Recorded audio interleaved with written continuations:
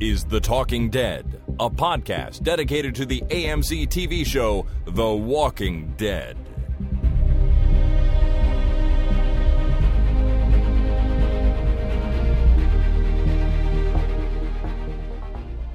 Hi, my name is Jason. And my name is Chris. And this is The Talking Dead, episode number 399, recorded Thursday, October 18th, 2018. Way to hit that 399 there, man. Well, it's exciting. It is pretty exciting. When I was putting together the notes for this episode, I wrote down 399 and thought, man, that's one less than 400. I think I'm more excited about 399 in the anticipation of 400 than I would be about 400. We'll see. We'll have to see on Tuesday when we record. You're right. It is kind of crazy to think that we've almost done 400 of these things here, but we have. And in fact, it may be 401 because I think there's a two-parter episode we did when we originally went to either New York Comic Con or the first Walker Stalker Con. I can't remember now, but I think we did a two-parter, and I'm not sure if I numbered them separately or not.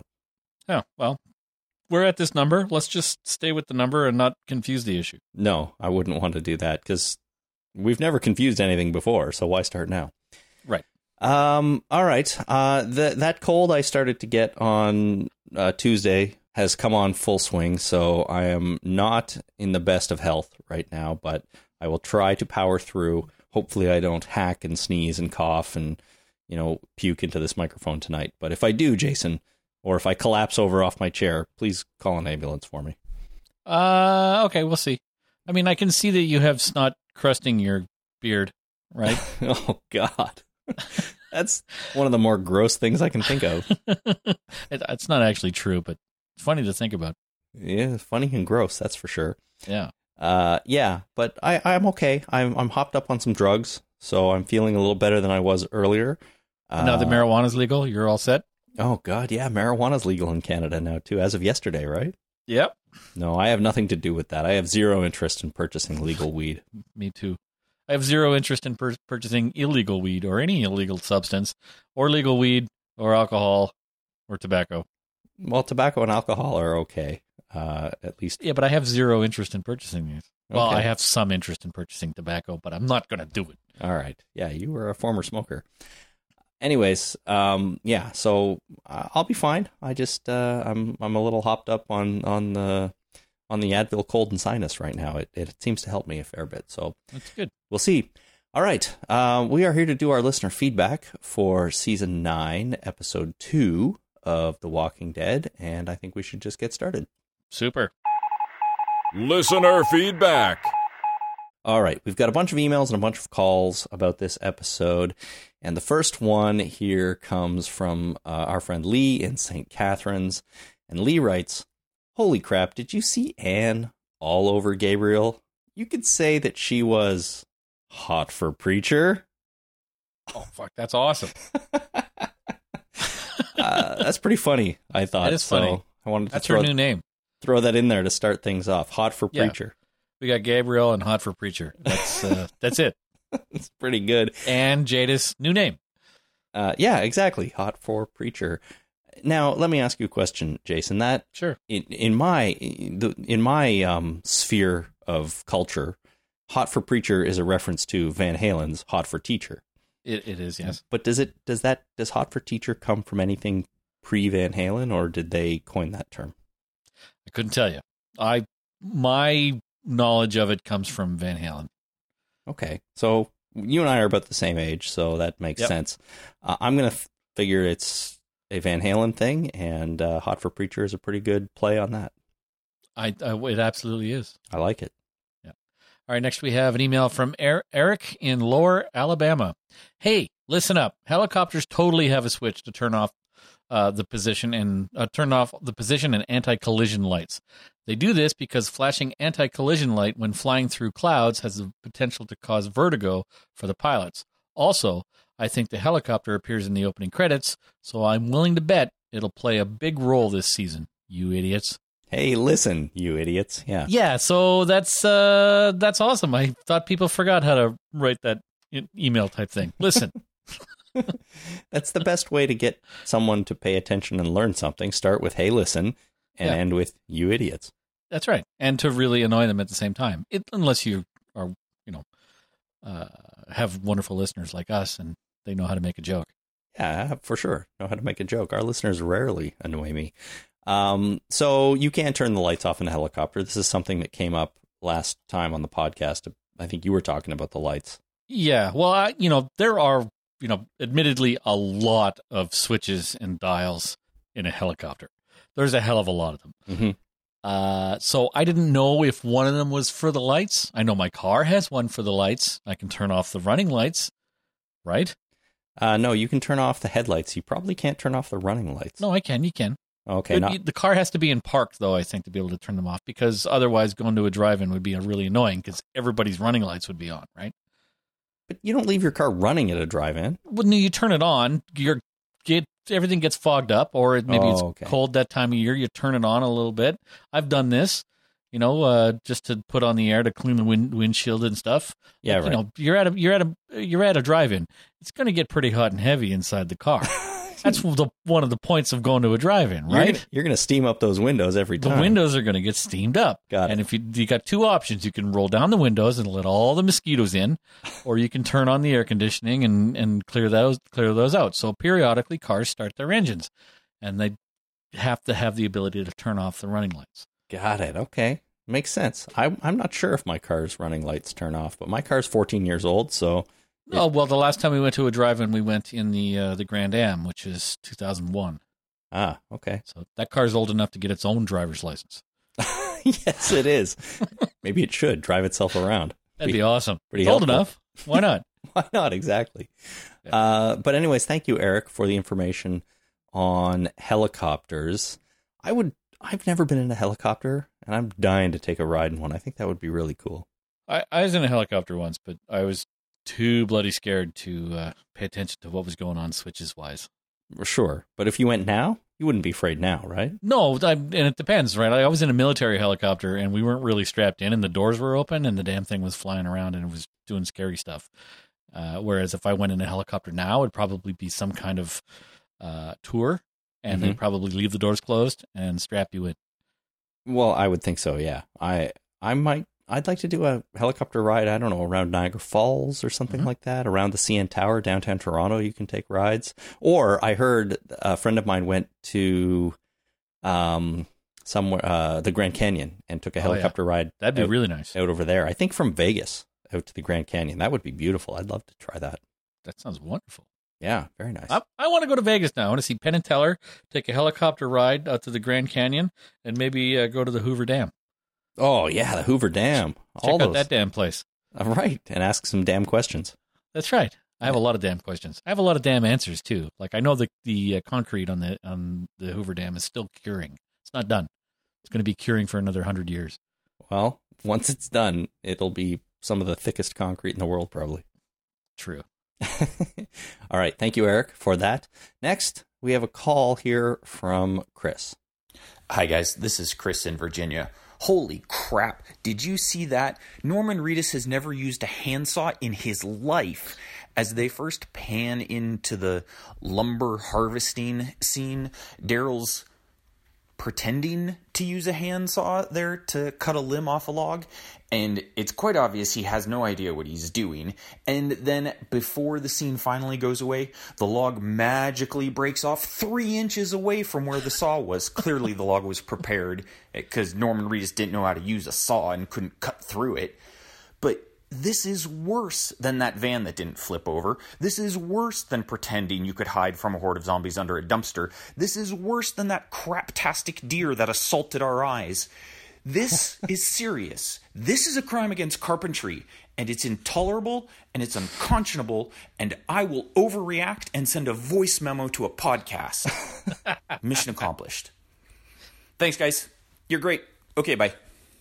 Thank you, Chris. So, Jason, I went back and watched the scene where we're panning into the lumber crew, and Daryl is standing there using a handsaw to cut a branch off a log, and then the log breaks like 3 inches away from where he's sawing. And I didn't pick this up the first 2 times I watched it, but when I watched a second time, or a third time after I listened to Chris's call, I almost died laughing. It is so funny, and once you see it, you can't unsee it. It is probably one of the funniest little bloopers I've ever seen on the show.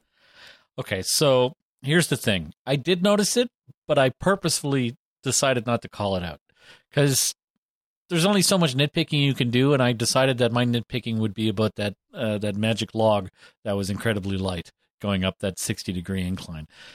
Obviously, Daryl had a prop saw. Norman Reedus had a prop saw and was told to saw this branch, and then when the branch broke, not where he was sawing, he was surprised. He was. He reacted pretty well, I thought, but you can almost see it in his face too. Like, what's going on with this prop log? I also didn't call out Justin nailing a nail into the bridge when he was hammering. He was half choked up halfway up the hammer, and obviously didn't know what he was doing either, and didn't get the nail all the way in. And he also kind of looked surprised that his last hammer blow didn't make the nail go all the way in, because I don't know if you know this, but the actor is actually incredibly buff. He's very, very muscular. He's had his shirt on the whole time, but in Shameless, his shirt has come off, and he is very much a bodybuilder. And the fact that nail didn't go all the way in, I think surprised him as well. Well, I mean, just because you're a bodybuilder doesn't mean you know how to use a hammer. No, it absolutely does not. You know what does translate to using a hammer? What? Being a drummer. Oh, yeah. That because makes sense. you take a lot of time to practice swinging your arms around and hitting small areas consistently and evenly. Swinging a hammer is kind of second nature to a drummer. Interesting. I never thought of that, but it makes sense. Yeah. I didn't notice Justin with the hammer, and as I said, I didn't notice Daryl with the saw at first, but man, it was funny when I did notice it. So I almost want to go back and watch it over and over again. It just seems like a hilarious blooper in the show. It's really good. And crime against carpentry, like. Absolutely. And Chris, you're absolutely right for calling it out and overreacting. And when you're really, really angry about something, you send a voicemail to a podcast about it. Feel free. That's what I would do. Or I would write a strongly worded yet polite letter to somebody's underling who may pass the gist to their boss. Yeah. I might do that. Feel free to call and or write to a podcast anytime you want when something like that comes up, because it's totally worth it. I am glad this was pointed out to me. It is probably one of the funniest things I've seen on the show. Yeah, it's pretty funny. All right, next we have a call from Raymond. This is Raymond from Alabama. I was wondering if you guys noticed how much Aaron looks like Rick from the comic book now. If you think that possibly Aaron could step up in the series and start becoming more of a leader type, because he looks exactly like Rick from the comic book now, especially if they give him a prosthetic. Thank you. Thank you, Raymond. So, Jason, I don't know if this is something you'll be able to comment on, having not read the comic since issue number 100, right? Right. Yep. But Raymond makes a really good point. Aaron looks like Rick looks like in the comic book currently. Oh, well, it's just a swap then. They're just going to swap the character, give all the lines to Aaron that they normally would have given to Rick and be done with it. They could. I don't know. It's weird. Like, it's the beard mostly. The beard kind of looks like the beard Rick has in the comic now. Short hair does it as well. And now we just cut Aaron's arm off, or, arm below the elbow off. And, as we know, Rick is missing a hand in the comic. He has been from the beginning.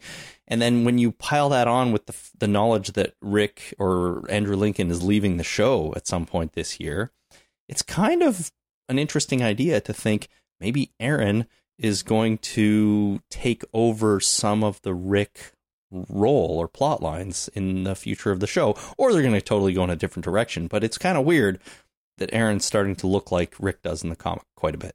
Yeah, I think that. I can't obviously comment on how Rick looks in the comic, but I can say that with Andrew Lincoln leaving the show, Aaron could absolutely step into that role. Unfortunately, he won't hook up with Michonne, so he has to hook up with Daryl. Yes, he does, and right? we'll talk. And then maybe Michonne can hook up with Tara. Sure, why not? Yeah, as long as we're swapping love stories, love interest, let's do it that way. I think it makes sense. I would like to see Aaron, played by Ross Marquand, take a bigger role in the show, to be honest. He is a great actor, and he's been underutilized on the show, I think, a little bit. So give him... Now that he has the beard, they have to give him a more prominent role. That beard deserves screen time. It deserves to be seen, doesn't it? Yeah, Yes, it really does. All right, here's another call from Final Harvest in Germany. Hi, Jason and Chris. This is Final Harvest calling from Germany. In regards to your last episode where you mentioned a camel being a horse designed by a committee, I just wanted to say that camels do store fat in their humps, not water, like you mentioned. And in regards to the show, I just wanted to say that I love Henry's character and I hope to see some more of him. I hope to see the character evolve. But I agree with Bill from New Jersey, who wrote in and said that he thought Henry was a goner as soon as he saw Ezekiel talk to him about having grandchildren and as soon as he saw Carol kiss him. Okay, I love your show. All the best. Bye. Okay, are you telling me my grade 2 teacher lied to me about what a camel hump was for?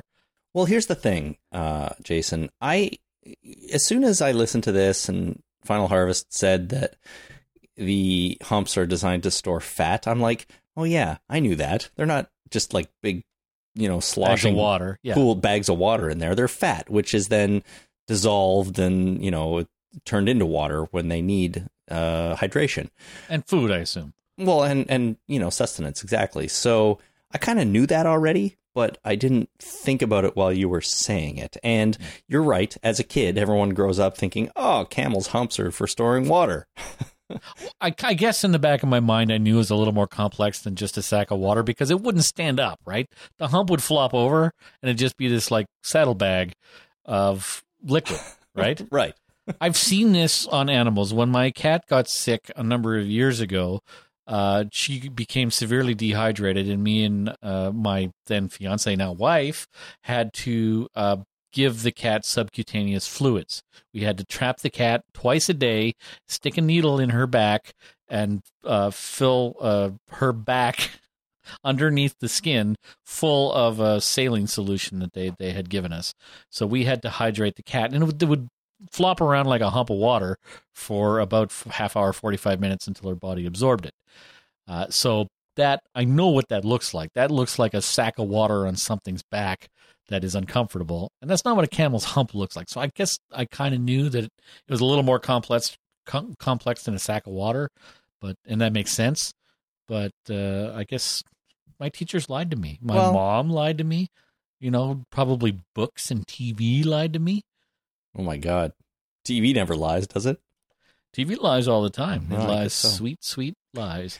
Tell me sweet, sweet lies. So what do you think about little Henry, then? Is Henry a goner? Is Henry going to survive the season? Yeah, he's going to survive. Yeah, I think so. Carol. I think so, too. I think we are beyond the time when a kiss or a cookie from Carol is a signifier of certain death. I think we're beyond that. So I think so. There's not a whole lot of kids left in this show, so he has to survive. Well, he's the only one who carries the stick anymore. I mean, Morgan's gone, right? Sure. We've got Henry. We've got Judith. We've got unnamed baby that they stole. Right. That's. You think one of the saviors is trying to collect that baby? What happened to that baby? No. Whose baby was that? That's Aaron's baby. Aaron is looking after baby Gracie right now. Right. Right. And we've got. Alden mentioned a savior who has a family, one with a new baby. We've never seen that baby.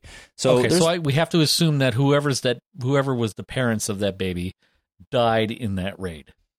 Right, because otherwise they'd be like, hey, can we have our baby back? Can I have my baby back that you stole? Yeah, so I guess so.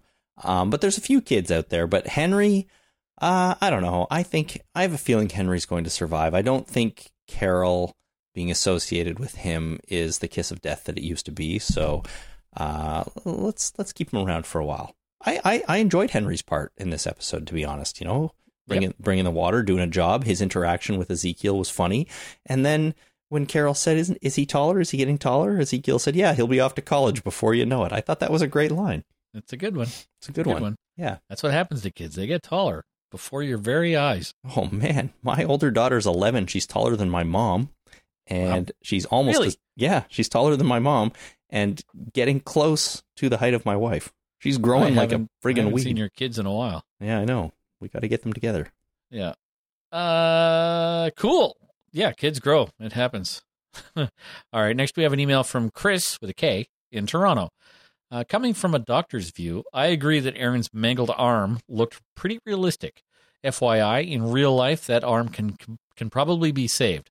I've had a teenager patient with a leg that got mangled from a head-on collision car accident, and her foot was almost completely severed and hanging off her ankle. But we were able to save it, and she's walking today.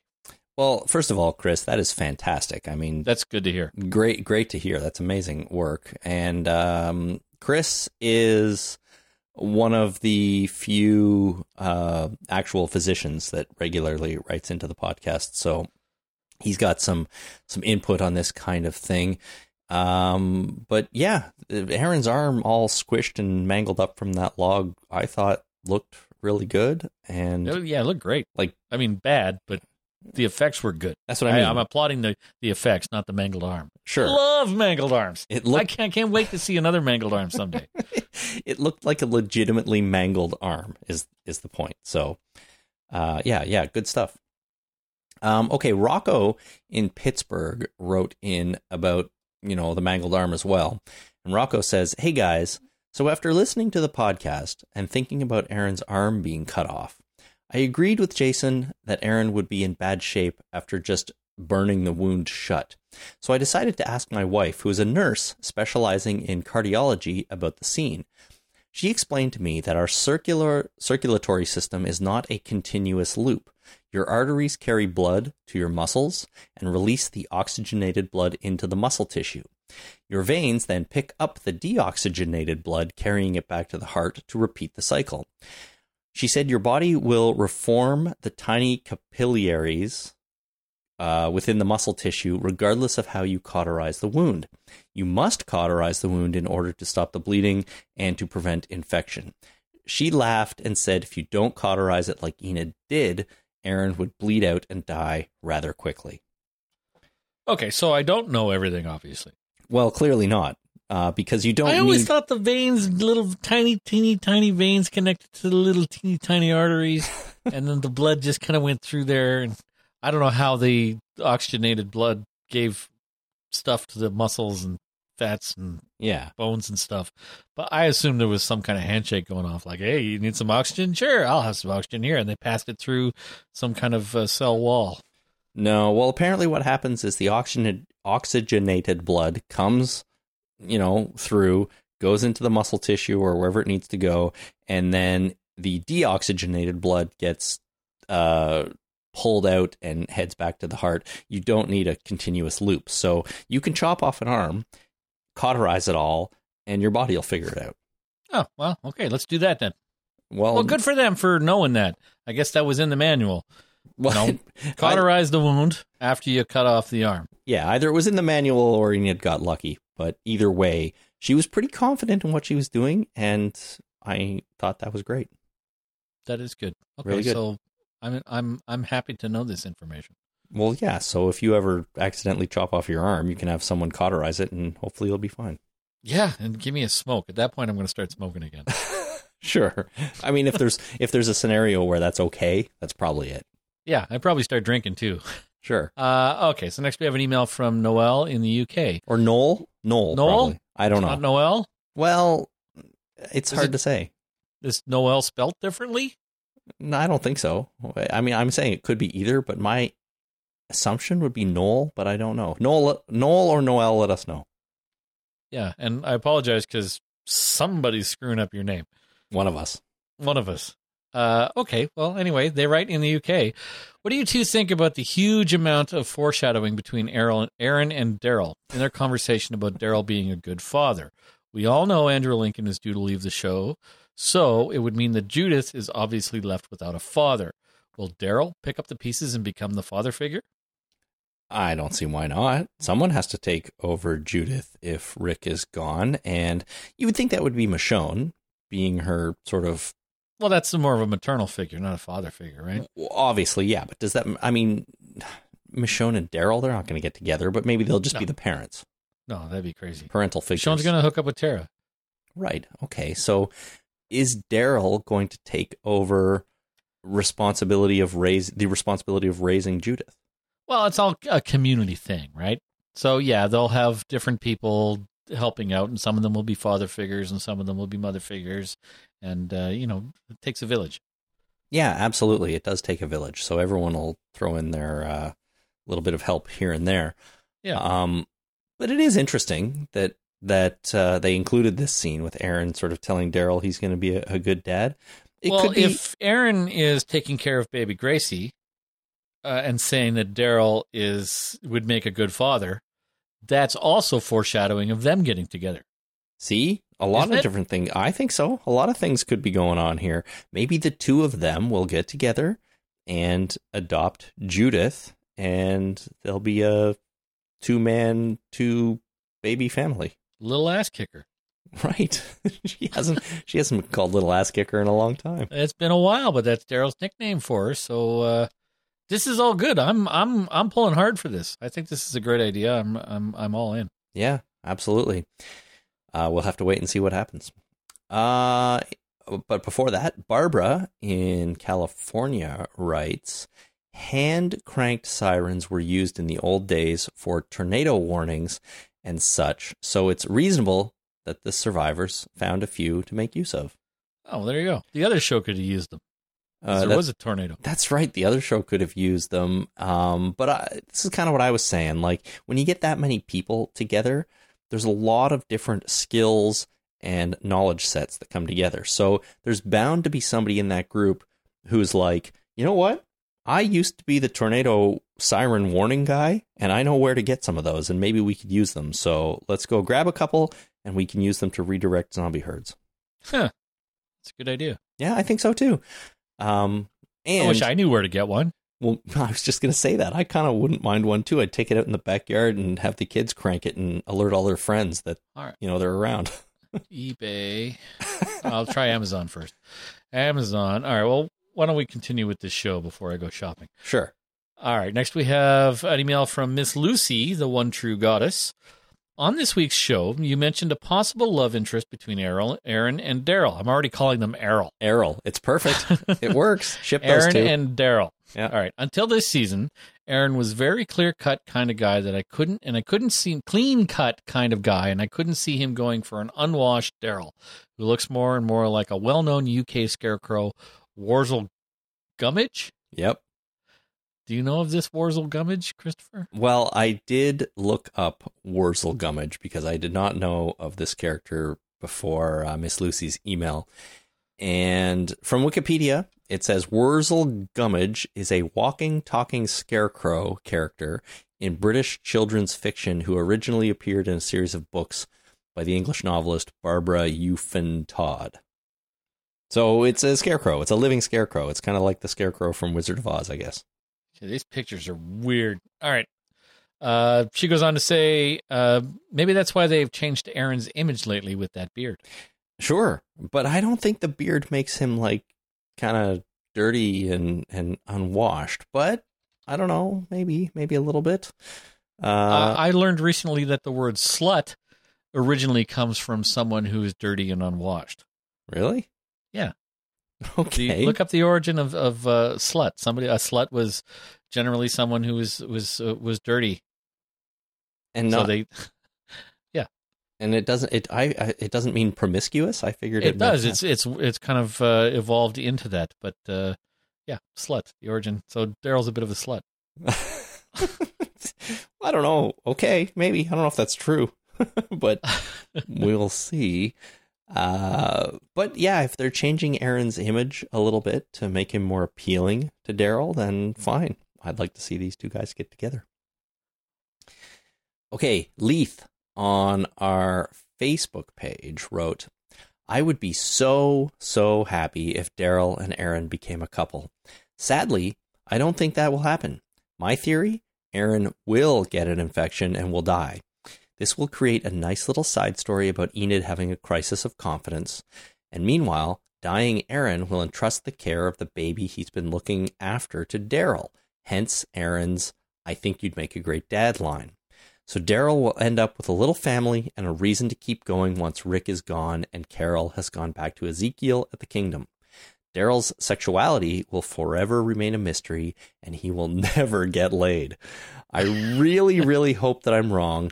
Daryl deserves some love from someone. At least give the man a pet dog.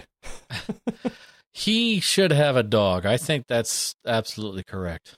You think so? He would be the sort of a guy to go around with a dog sidekick. I could see that. Everybody does. Everybody needs a dog sidekick, in my humble opinion. I think that'd be really nice. Maybe, but There's surprisingly few dogs in this show.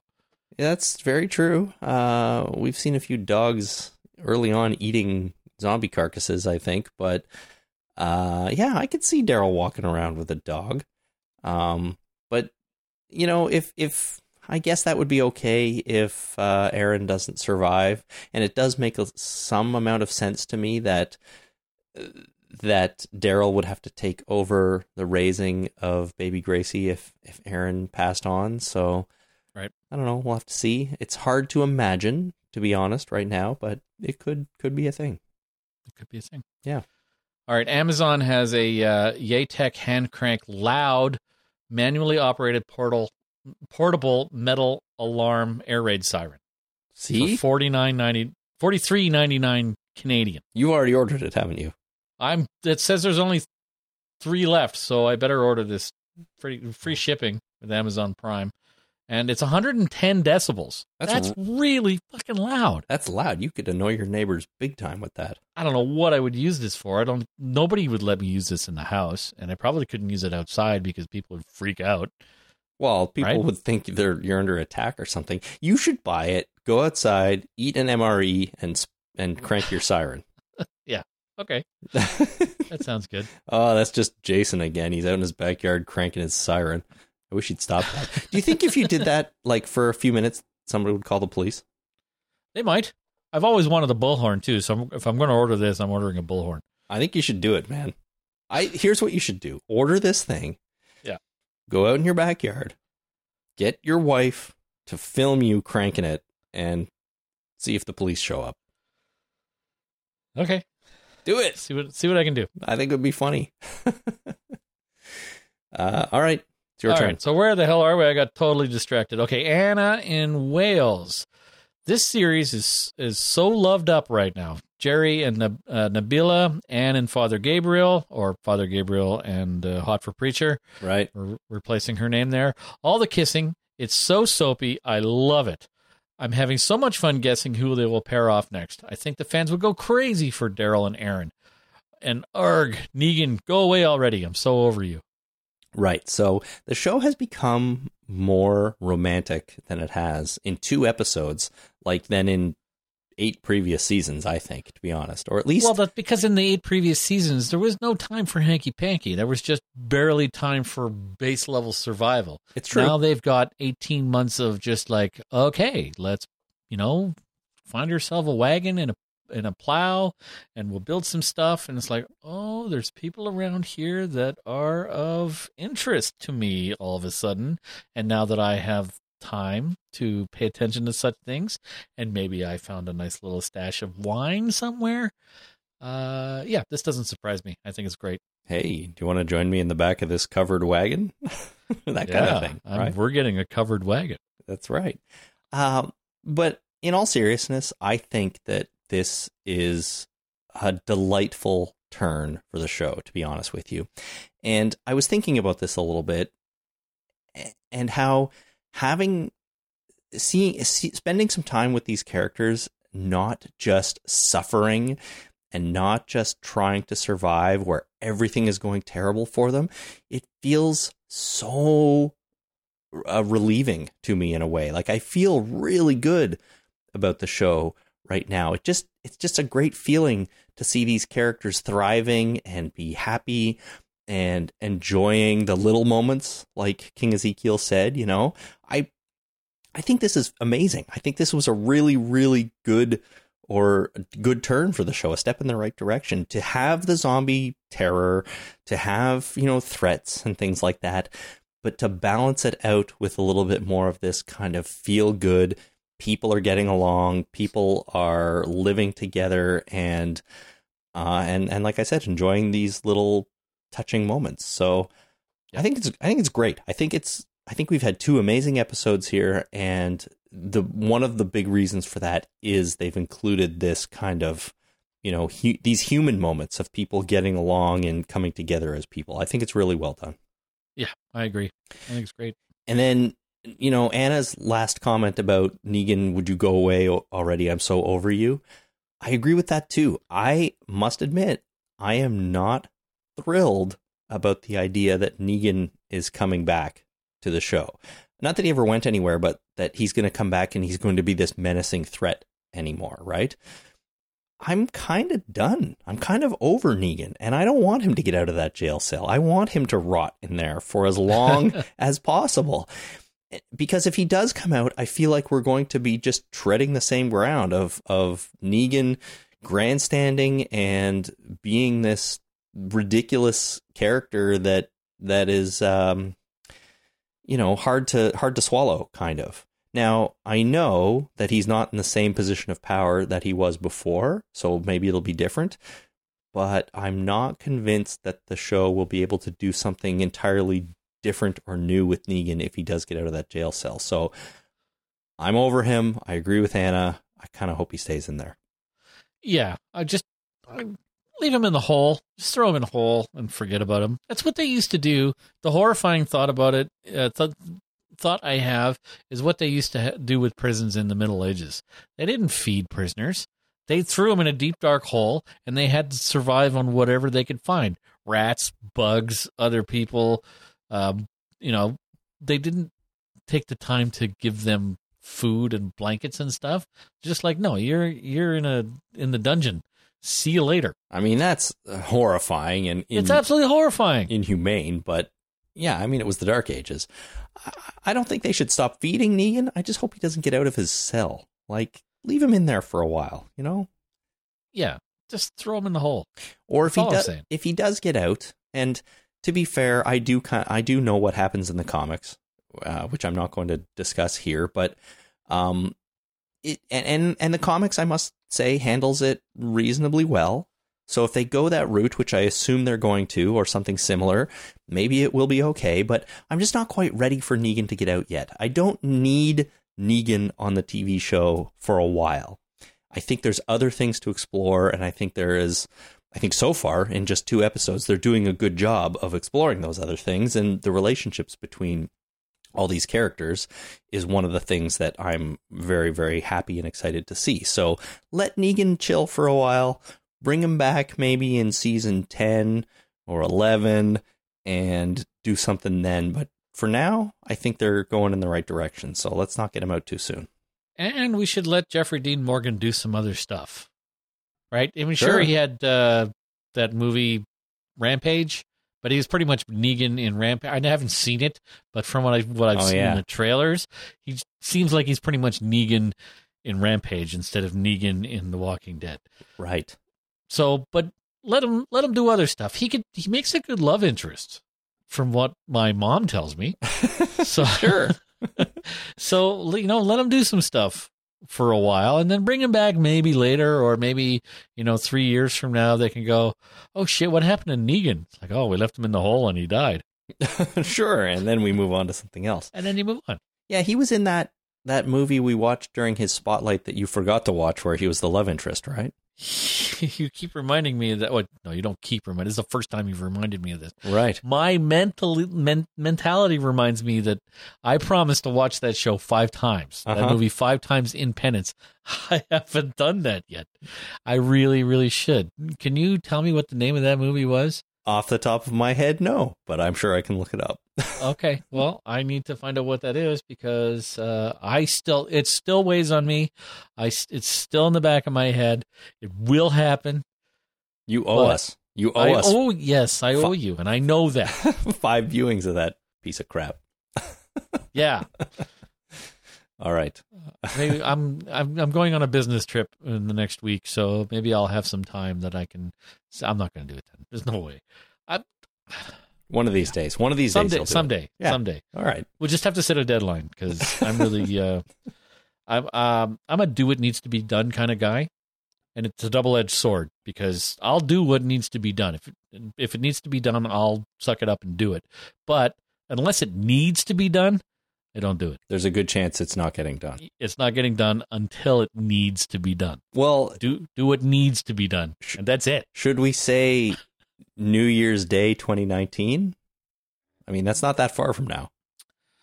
Okay, well, how about we just extend it a little bit longer? I'll watch it 5 times during the mid-season hiatus. Oh, that's good. That goes until sometime in February, probably. Yeah. So, but I'm not going to start. I'm not even going to think about it until we get there.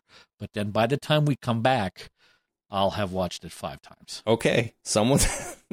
Somebody, probably not me, is going to hold you to that. Yeah. Anyways, we'll see. We'll see how that goes. I think that's a good goal for you. Okay. We also have to figure out what the movie was called because I don't remember right now. But Yeah. What we need is a cop. We need somebody to volunteer themselves to be somebody who will remind me on a weekly basis and bash about my guilt. All right. As I don't do it. Well, so maybe we could have a volunteer. I'm sure we can find somebody. Let's move on to the next email though, while I try to figure out what the movie was called. Okay. That's you, Michael in London. It is? Yeah. Oh, all right then. We were just at Anna in Wales, and she was talking about Negan, I'm over you. All right, fine. Michael in London. I got so distracted, I had no idea what's going on. Michael writes, what I am continuing to find intriguing is that over previous seasons, our crew had been trying so hard to reestablish humanity and a sense of society, regardless of who or what they were facing, be it the walkers, the governor, Terminus, the wolves, cheesemakers, saviors, etc. But now they are actually there and have the opportunity. It doesn't seem to be going as well as they wanted to. Indeed, Rome wasn't built in a day, but it is making me think that now everything has gone and changed. Is totalitarianism the actual answer? So, Jason, when you're trying to rebuild a society and do it the right way, does it make sense to have a leader that's, the one and only leader in sort of a totalitarian regime? Because the leader knows best and can tell you what to do. Well, it's hard to say. I mean, we've had that kind of system of government for hundreds of thousands of years, where it was just somebody who was in charge, and that person was in charge, and that was the end of it. But, we've also evolved as a society into more complex systems of government. So, democracy is the best system of government, except for all the others. Right. I've heard that before. So it's hard to say. I think it ultimately just kind of goes, it is what it is. Excuse me. The biggest problem I have with what Maggie did was that she pretended that it was justice and that it was for the common good. Mm-hmm. It absolutely was not. It was her decision, unilateral decision to do that. It's the lie that she perpetrated by standing in front of that crowd and hanging him publicly. Mm-hmm. It's not what she did, but the fact that she lied about it and is manipulating the people. That is my problem. Okay. So, but that's sort of totalitarianism as well, Mm-hmm. right? It's like there's got to be propaganda.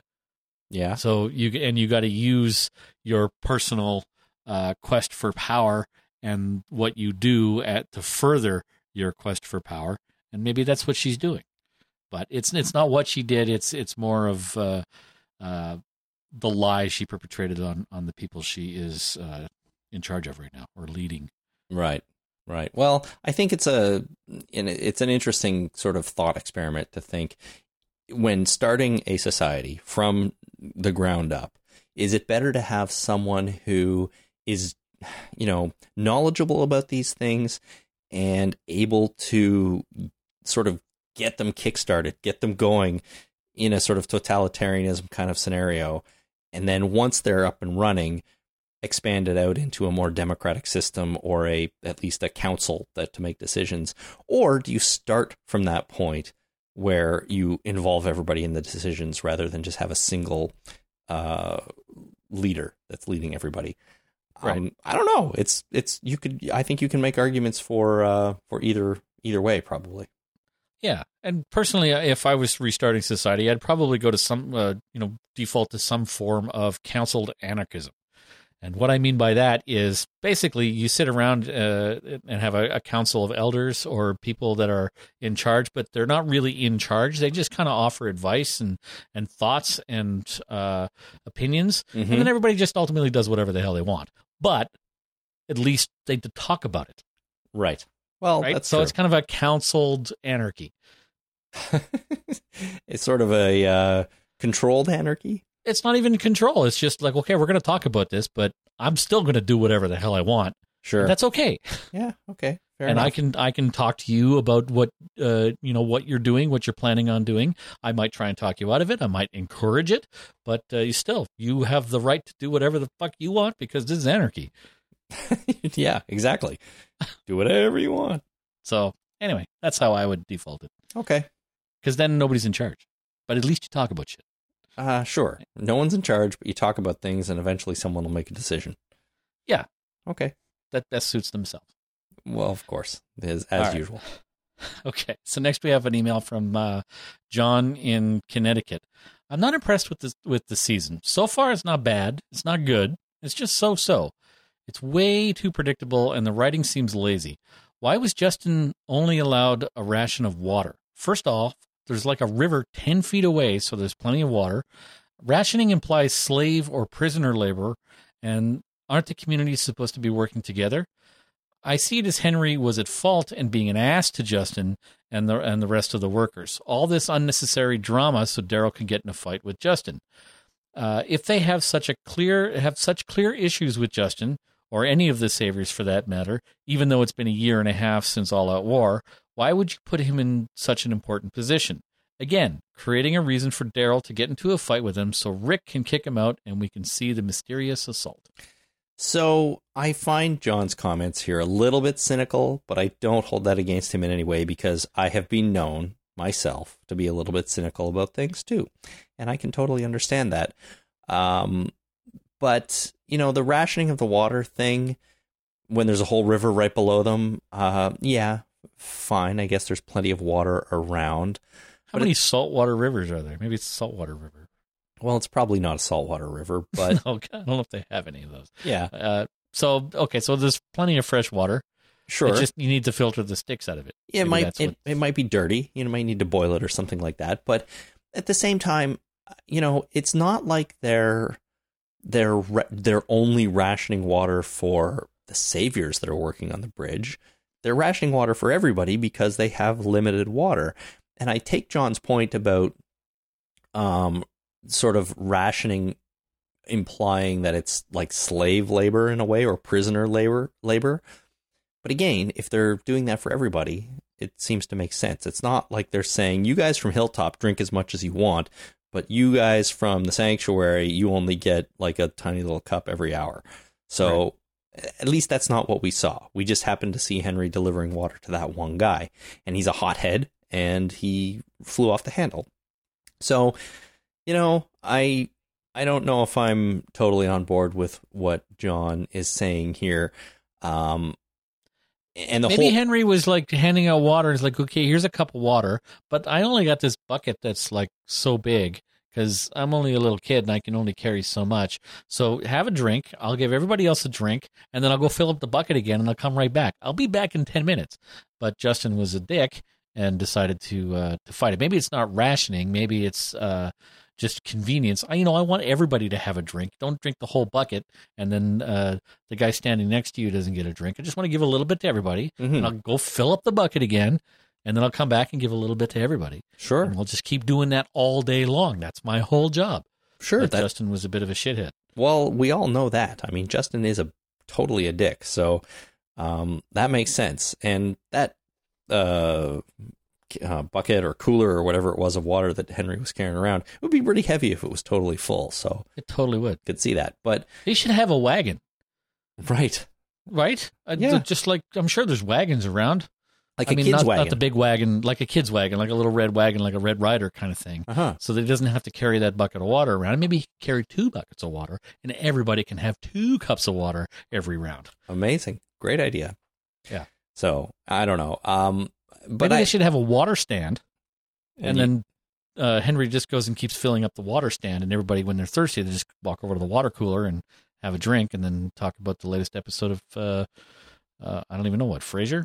probably the last episode that they saw of Frasier. Why not? Well, I was thinking about what was around when the zombie apocalypse broke out. I think Frasier was still on. Sure. And I guess it was, the whole scene was designed so that we could have this fight and create a little bit of conflict and so on. But I thought it was staged pretty well. I thought they did a good job with it, and it didn't bother me at all. Plus, Justin is a dick, and he's showing his dickishness all the time. He is a dick. And I don't think Henry with his stick would have knocked Justin over. Justin's a big guy. Like I said, he's a bit of a bodybuilder, and he's probably weighs a lot. Mm-hmm. His muscle weighs more than fat, right? Mhm. So he's probably a pretty heavy guy. So knocking his feet out from under him might be a little difficult for someone. Henry's how old now? 15? No, God, he's not. He's maybe 12. Yeah, 7? yeah, he's I not don't know. old. Yeah, I'm good with judging ages up to and including 2 years and 2 months. I think Henry is max 12. Okay. So I question whether or not he could easily take the legs out from under Justin like that. He was That looked a little bit like a pratfall. he was trained by Morgan, by Momo, so that gives him an advantage. It doesn't mean he can't ignore physics. Oh, wait. We're talking about The Walking Dead. Okay. He can ignore physics. I'm Right? See? good. I'm on board again. There you go. All right. Next we have, is it me again? I'm all confused. It's you again. Sam. It's that cold. You're full of cold medication. Probably a little fuzzy. I can't follow a system of alternating, so obviously that's the problem. Sam in Kent, UK writes, "We're only 2 episodes in, so it's early days, but I'm amazed by how fantastic this season has been so far. It's amazing how a show can drastically improve just by focusing more on the characters themselves. For what feels like forever, we've had crummy, repetitive dialogue, the same themes tackled again and again, and little to no real development from any of the characters. I'm loving all these little moments with various characters, especially the scene with Michonne, Carol, and Maggie in the premiere. One of my biggest problems with the show has been how we always saw the same characters interact. For example, Glenn and Carl were on the show together for 6 seasons. How many times do you think they exchanged words on screen during that time? Have a guess. As far as I know, it was once. Likewise, as far as I'm aware, Glenn and Carol only ever spoke once on screen. Those are original characters who had next to no relationship, and that sucks." It's true. I think that's a really fascinating point, actually, to say that characters like Glenn and Carl only had one interaction in 6 years. Like, that's mind-blowing when you think about it, That's pretty nuts. you know? So it's just another thing that they've been doing in season 9 that has really balanced it out. They've put the characters in situations and they've had conversations that just bring them together and balance them so well. So Angela Kang, kudos. Doing a Good work. fine She's job. doing a great job so far. Very good job. All right, next we have John in Boston, Massachusetts. I do not fault Maggie for her execution of Gregory. Others have listed Gregory's many crimes against both Maggie and against Hilltop. I think it's worth also mentioning that when we sent her to confront her assassin, Earl, he did so knowing full well that Herschel was with her. It did not concern him in the least that he set her up using her husband's grave as an excuse, or that he endangered her infant son in the process. His depravity goes much deeper than anything we witness from either Randall or Pete. Before the hanging, Maggie states, "It'll be dark soon, time to put the children to bed." This is literal, of course, but she is also saying that this would not be one. This is not one for children or for childish ideas. This world is not for one. This world, sorry. Would she have rejected Carl's idealism out of hand? But she also says this is not the beginning of something. She sees Gregory's execution as a necessity, but not as establishing legal precedent. She has acted harshly, decisively, but not injudiciously. She is not the governor, who would likely have made Gregory fight to the death for the entertainment of the others. Does the punishment fit the crime, as she asserts? Is a failed murderer any less a murderer just because he fudges the job? Under the rule of law, the answer is yes. We do treat him differently, even if that does not always make sense. Maggie knows, however, the Hilltop, Alexandria, and the kingdom are not there yet. They require harsher justice, frontier justice. Michonne hopes for something better and makes her case to Rick and Maggie.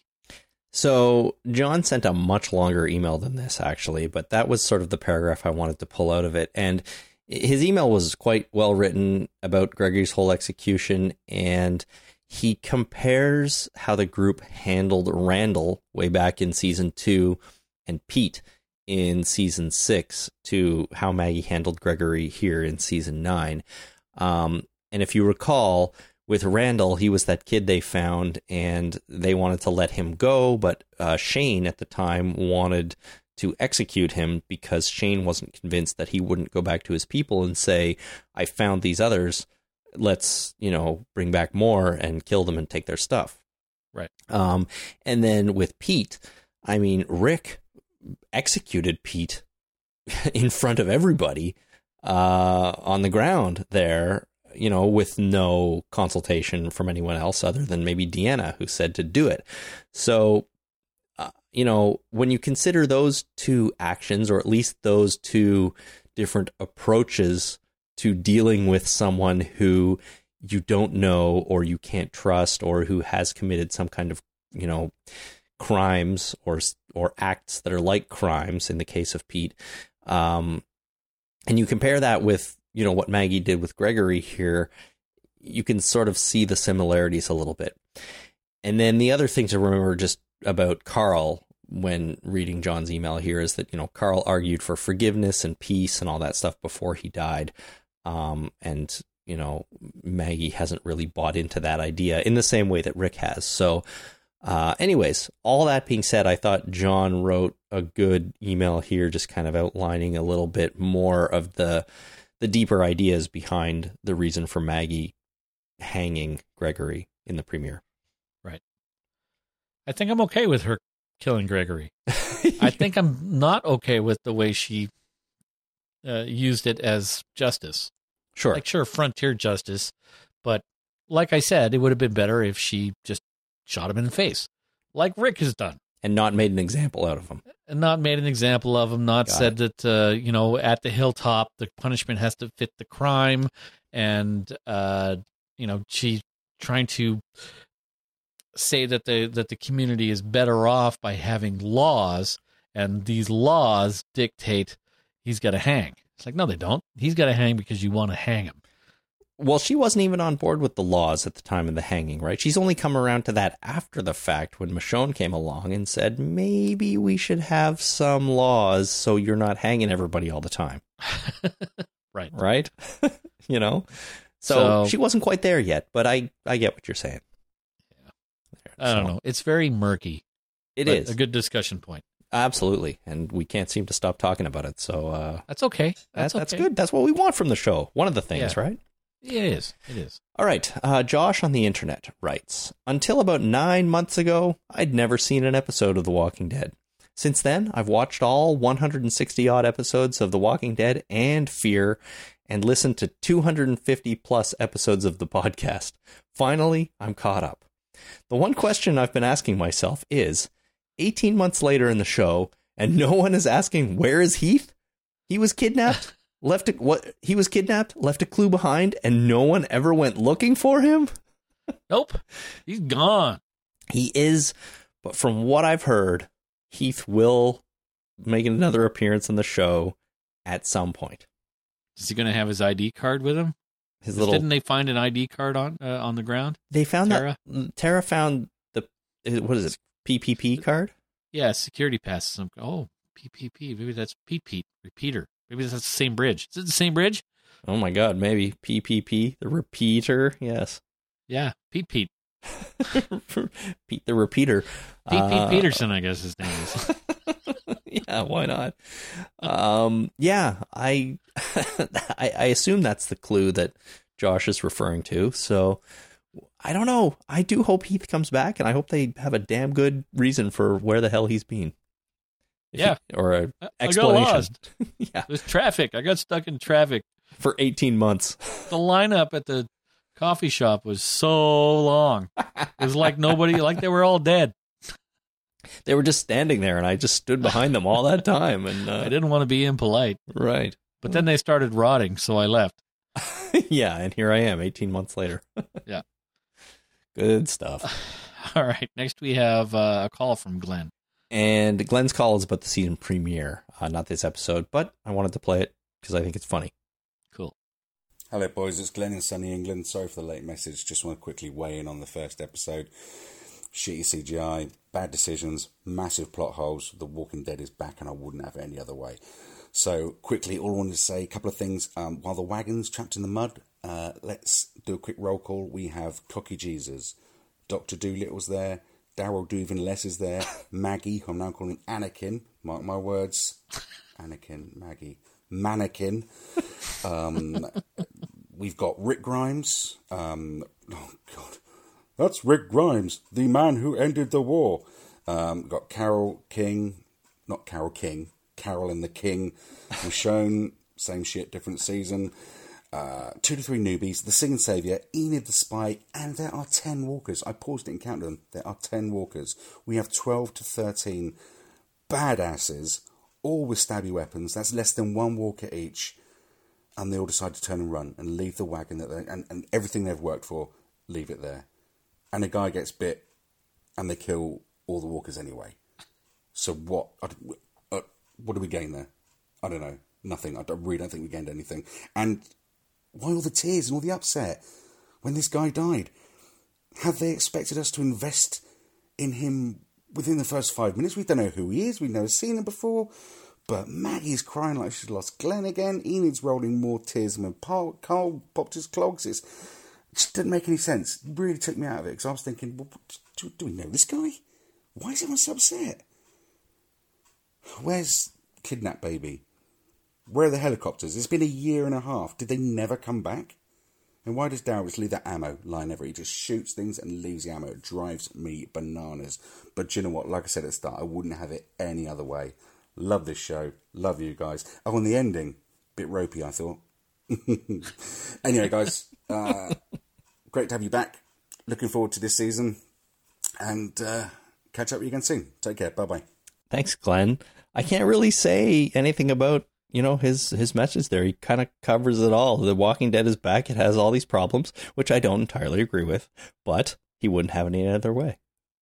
That's true. Yeah, I think they probably should have just weighed in and killed those walkers instead of going, oh my God, we got to leave the wagon and the horses. Yeah, probably. And then this guy died that we don't know who he is. Oh, we're so sad. We're so sad. But my favorite part was at the beginning where Glenn says something like, we've got Dr. Doolittle and Daryl do even less. Or, but Daryl's doing tons this season and it's working for me. So yeah, good on him.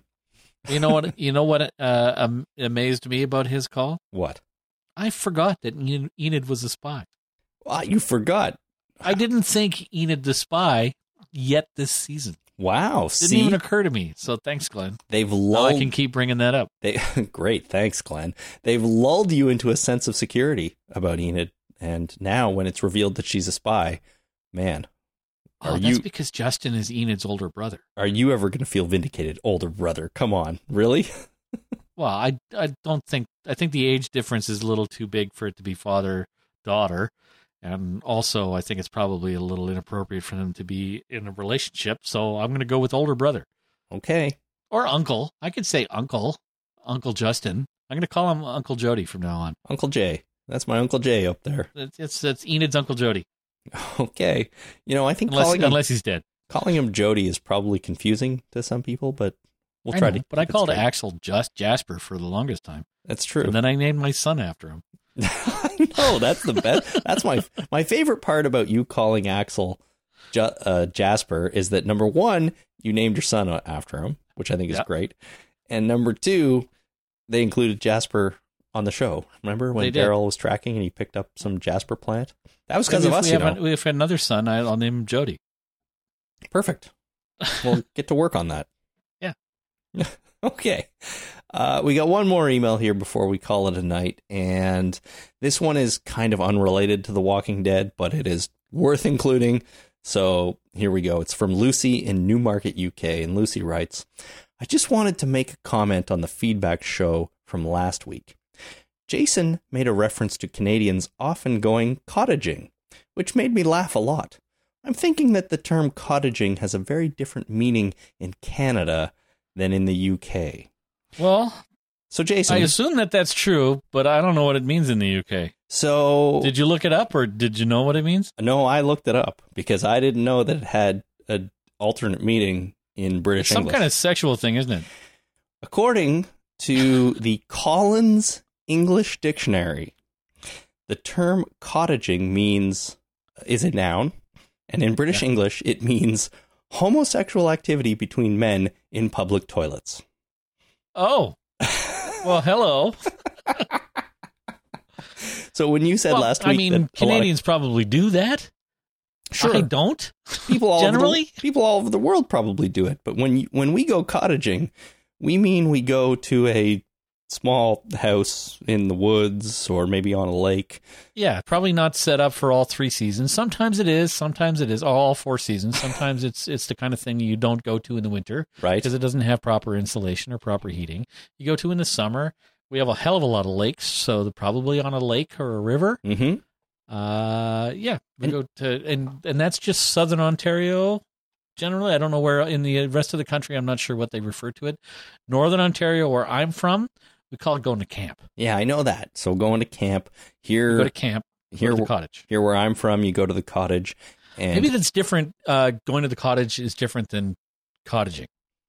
I mean, we use the term cottaging to mean spending time at the cottage, right. Not anything in between or in public toilets. So, I think out west they say going to the cabin.